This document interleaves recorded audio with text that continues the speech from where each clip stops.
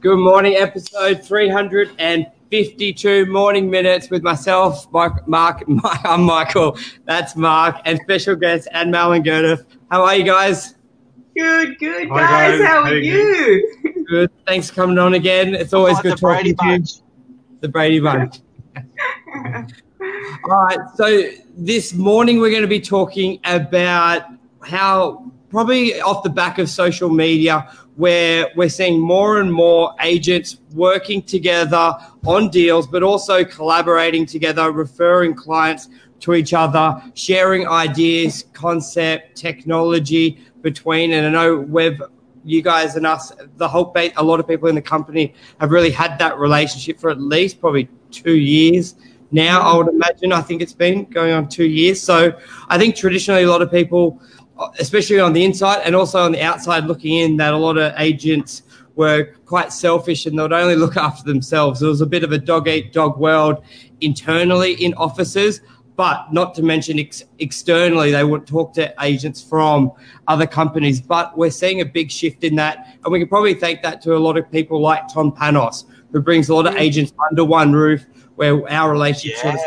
stemmed from, but also through social media now as well. So good morning. Good morning. And I think that is the key with the referrals are sometimes happening without us even knowing, because we are referring to you guys as a brand to trust. A lot of the clients that we have between the two companies are, realizing and being reassured about the fact that, yes, if these guys are working together, that's the caliber of people that we want to associate ourselves with. And it's making their life a lot easier. Yeah, and basically clients out there, they want more warmer relationships out there. So obviously it's just a trusted advisor thing, as we've seen in the last couple of years. Because I think people don't like having no relationship. So they're always looking for a warm relationship, even if it is through a third party. People don't like that cold start. Like it's very common in like the tradie industry. It's like, call my plumber John, and it's because it's been referred by someone you already know. You put such a high emphasis and an acceptance and credibility on that person, but the reality is you don't really know them, but you know the other person. So people love that, and I don't think we saw a lot of that in real estate. Mark? Yeah, I think it's also happening by automation. We don't actually realise. So before you would pick up the phone and ask around, now you've already got that embedded in your head of someone that you're going to use because they're associated with someone you know and trust. And an example of that is, we just spoke about a client in DY that we had this conversation with you guys about a week or two ago, and then again that was reinforced by you met another client. They said, "Oh yeah, we use the Novaks. We saw you guys were associated." So it's amazing how it's blowing up. It's manifesting sort of relationships and blowing up the old-fashioned way that we used to do business. But I like it. Absolutely. Power of social media. Yeah. It's here to stay, because they can see the authenticity of people that they're dealing with, that we're dealing with, that's what they're getting, which is a powerhouse in itself. And even same thing with, out of state agencies. So we had, for example, last week a client that was a tenant of ours. Rented a prestige property in the district, and they were wanting to have someone of our caliber in Queensland that we introduced them to. So again, it's that sort of level of trust to say, okay, well, this is what I'm looking for. If you make my search easier, it will, help me understand that when I'm moving to a different state, that I can still expect a similar level of service from another agent as well. So that's great in itself. It is, and so guys, yep. Come on. Just to position you got. Where are you guys in Sydney? Sure, it's Norwest. Yeah, Norwest. So Hills District is our primary pocket. However, we've got a good cross-section of a number of cities and suburbs throughout Sydney that we operate in. And the reason why that is obviously we started off as a mortgage broking company. So the mortgage broking business was first. A lot of our clients had properties throughout Sydney. So we ended up managing properties in Southwest, in the West, and so on. So we've got a good cross-section of the number of what the trends are like with some of the tenants, from a sale perspective as well for some of these different suburbs. Yeah, great. And what type of trends are you seeing at the moment? We touched on just with the building home incentive that was brought in. What are you guys seeing there? So with the home builder grant, it's going through the roof. So basically, with plots of land anywhere ranging from 270 to 350 square meters, we can't find registered land. So since the scheme has come out in place last year, it's gone through the roof. So and what was the scheme in bullet points? Just in case what was the scheme in bullet points, just for people who are not aware of it? So if you're building a new property, the build date has to be by 31st of January. So initially it was 25 grand, now it's gone down to $15,000. So which we have seen a surge in mortgage applications, which we're discussing offline as well. So house and land packages up to 750,000 is unbelievable. So places like Box Hill, for example, if we was talking at the start of last year, we couldn't offload the block of land. Now you can't find block of land there. So it's been unbelievable. So obviously for the first-time buyers, even we've seen established dwellings, customers that have established older houses, they are selling those houses and getting newer properties and taking advantage of the scheme, as long as it's their principal place of residence. What about the renovation part of it? You know how there's buying a property but also renovating. Did you see an uptick in people renovating, taking cash out of the property and then renovating, or was it mainly people just selling and buying new? Yeah, mainly selling and buying new. Because with the renovation, that scheme was you had to spend $150,000 to do the renovation to get the rebate from the government, and the property could only be priced up to $1.5 million. So that's like a major renovation. So a number of the clients that we spoke to, their properties were higher priced in the higher price bracket between 2 to 3 million. So and if they would have spent the 150 grand, they wouldn't have got the rebate. So that kind of negated that scheme. So we've seen the influx in the first-time buyer market, which has been massive. And mortgage finance in the last 2 or 3 months, some banks have got turnaround times anywhere up to 40 to 50 business days, which is unbelievable. So if your buyer's out there at the moment, I would strongly suggest you to get your finance application approved, depending on which lender you go to. So I know, for example, some of the major banks are taking 50 days plus, and some, it's pretty. So that's 50 days to get a pre-approval.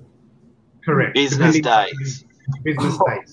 And sometimes, if the information is not provided up front, if there's a second or third touch involved, it could take up to 3 or 4 months. So just be mindful out there and speak to whichever mortgage broker you speak to, just to make sure you know the turnaround times.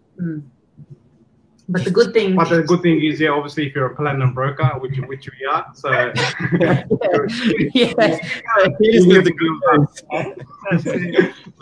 depends who you're talking to. So that just highlights the importance of knowing who to speak to, especially that there's a lot of customers who still just walk down to the bank and they don't know what a broker is, don't value a broker, more the understanding. They could be walking into a place that will tell them it's going to take them 6 weeks to get pre-approved, and they think that's normal. And they think that's the golden rule. Because if CommBank tell me it takes 6 weeks, I just assume that's normal. But then you speak to a broker, you're like, well, out of the 50 people who can do a deal, it's normal for 6 who basically don't want to give you money, but then there's 20 that could do it in a few days if you're at that level. So it just highlights the importance. Mark, what were you going to say? You were going to jump in. I can't remember. Guru, say that again. Sorry?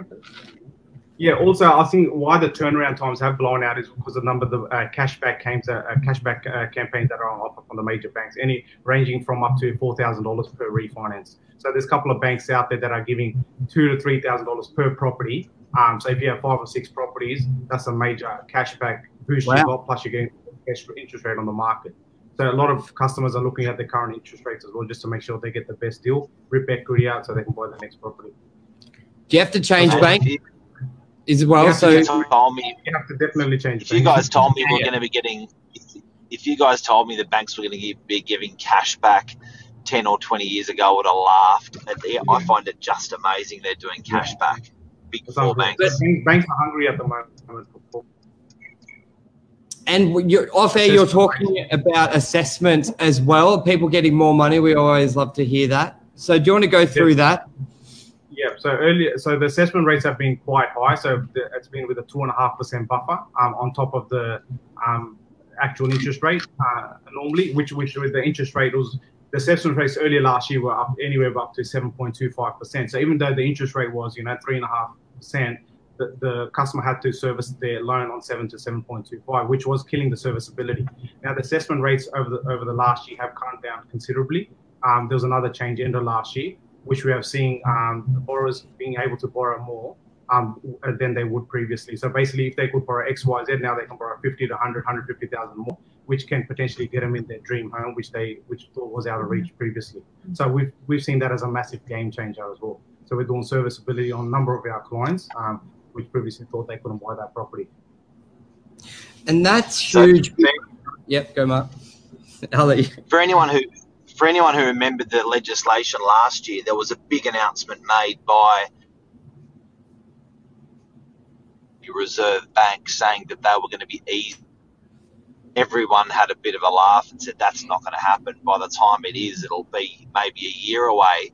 That was about mid-year, but you're saying in about November you started seeing that really free up for people. And you're saying that if you've had an approval mid-year last year, you most likely will get more money out of the banks if you resubmit now. Depending on which bank you go to, 100%. Yeah. And living expenses have been changing over the last couple of years as well. There's quite a bit of scrutiny on living expenses. But overall, what we have noticed, the serviceability calculators of most lenders has improved. And that's huge. Like for anyone that was looking, especially the first home buyers who are generally pretty picky for what they're looking to buy. And there's a lot of time where they're 10 grand off, 20 grand off. And it's not as easy to get. Like your answer, if you're off, is a bigger deposit or a higher income. Income's the biggest killer. I reckon it's the silent killer. People just think of what they're saving. They think of the grants. Like, put it this way, if you're traditionally, you do the $25,000 grant, 5% deposit.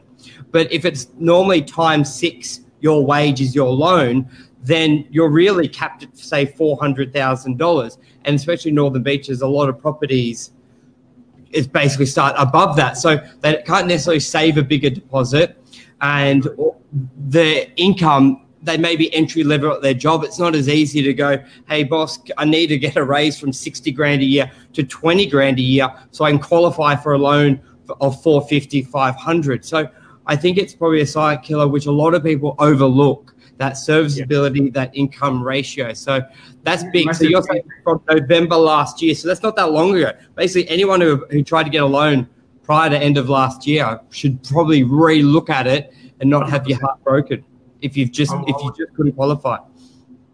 Yeah, definitely. I would double check with your bank or broker to get the serviceability correct. So, because you could get in the property they really want, which you couldn't get last year as well. Yes, Mark.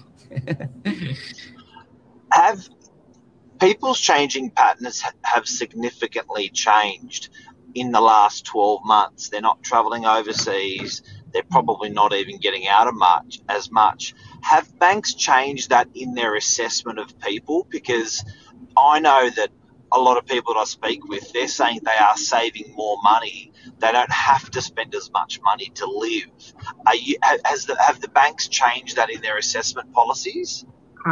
We thought they would, but to be honest, the living expenses are quite heavily scrutinized at the moment. The banks have set their benchmarks. We haven't seen a loosening of that policy just yet, but I think it should be around the corner, because you are correct, Mark. A lot of consumers are staying out at home and not spending that extra money on transport, eating outside. So yes, there is a shift there, but not seeing the calculators at the moment. Also during COVID, obviously some industries have been hit harder than others. So banks were a bit more conservative. They were shading, bonus income, overtime income, double shading, we had to provide extra commentary, which we have started to see a bit of relaxation towards the end of last year as well. So what the feel that we get out there, banks do want to lend as long as there is deal on the table to be done. And then the risky industries such as migration, for example. Migration, hospitality, airlines, yes, that is still heavily scrutinized. So tourism, hospitality. Tourism.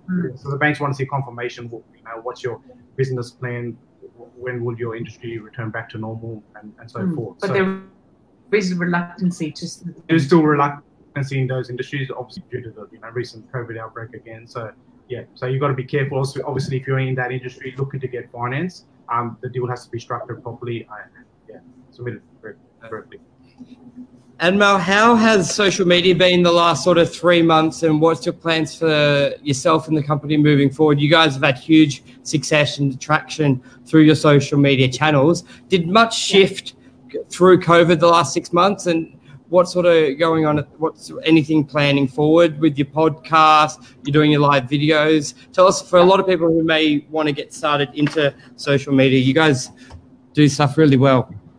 Yeah, absolutely. So look, in terms of property inquiries from buyers and tenants, definitely very strong. Every time that we are posting properties, especially live videos, which we know that gets a lot better cut through. But the transaction from actually checking it online, commenting on it, and then coming to the property, that conversion rate we've seen increase. So it's definitely, on its way up. So that's a great trend. In terms of what we've got coming up, the podcast will be starting again, and hopefully we'll be able to have them in the office, which sort of just sets the whole mood of having that the round table, having the more conversation. There. That's right, more conversation, which is how the business page actually established itself in the early days when we were sort of in the lower hundreds of followers to now to more than 2,500, nearly 2,500 followers. That's where that bulk of following increased due to those podcasts. So they're coming back on the market. That's definitely something from our business perspective that we've seen a good influx of, and just getting the brand and the exposure out there. So that's that. What else would you say? Anything else? Yeah, social media has been massive for us. I think what it's done is build trusted relationships. So obviously there's a lot of consumers out there that do follow you, and you really realize that over 6 to 12 month period. So just see the consistency, authenticity, and you're doing live streams, which I think it's a real deal. So so the main things that we've seen is that the conversion rate, because of the consistently putting these videos and photos and the properties up on social media, that conversion rate to coming into the open homes and then buying property has increased. Because a lot of the consumers out there do have these questions, but they're sometimes shy to ask. So when they get all these answers without them asking the question, I think that's a game changer. And then me commenting on your page pretty much every single day is also helping our followers as well. That, what are these guys on today? Well, that's right as well. I remember Lisa always telling me, she said, like other agents post, comment on it, because when you think about it, obviously in a nice way and friendly, and it's like, if you've got 10 buyers looking at another agent's comment and then you say great listing and they see you're an agent, they're generally going to click on your page as well. So, and then they're looking that way. So, I think there's something wrong with that as well. And I reckon it's good. And we all want it. We all want that traction. We all want that momentum. Have you been using groups and Facebook Marketplace a lot? No. So I stopped using that, but I still had a pretty good response. So that was something that I changed. And the reason I changed was a lot of for example, for rental properties, some of the legitimacy of those, comments, they weren't the greatest. So I found better traction from those that were, the normal posts that were being shared either on, so not Marketplace, but other groups that would be interested. So those, for example, first home buyers in Australia, for example, that group, that's been as a powerful group. That's right. So some of those kind of groups are great, but in terms of Marketplace, I felt that I would get a lot of interest, got a lot of inquiries, but the conversion rate wasn't there. So I stopped doing that. Yeah. Anything else you want to add, Mark, or anything you guys, and Mal, anything else you want to add? We could go for so long. It's mindful. I know. When do you start? I think we've got a good amount in, really brief. Mr. Nova. I just want to say thank you for your support. You guys, I think our customers, we're in the northern beaches of Sydney, and I think that from our particularly online relationship that we've had with you guys, which is, it's helped our customers, and I find that, as agents, there used to be franchise groups when I started in real estate that used to help each other throughout the state, and I found that we've got this with you guys and some selected agents across the state in different areas. So we got our relationship to thank for that. We got online our social medias to thank. That's how we met. We got Tom Panos, most important, to thank for that. Probably the best real estate trainer in the country, or one of the best real estate trainers in the country. So it's a bit of a celebration. Thank you as well, guys, because it's we've only just begun. That's it. Long road ahead. All righty. Thank you, everyone. Thank you very much. Cheers. Thanks. See ya. Take care, guys. See ya. Bye.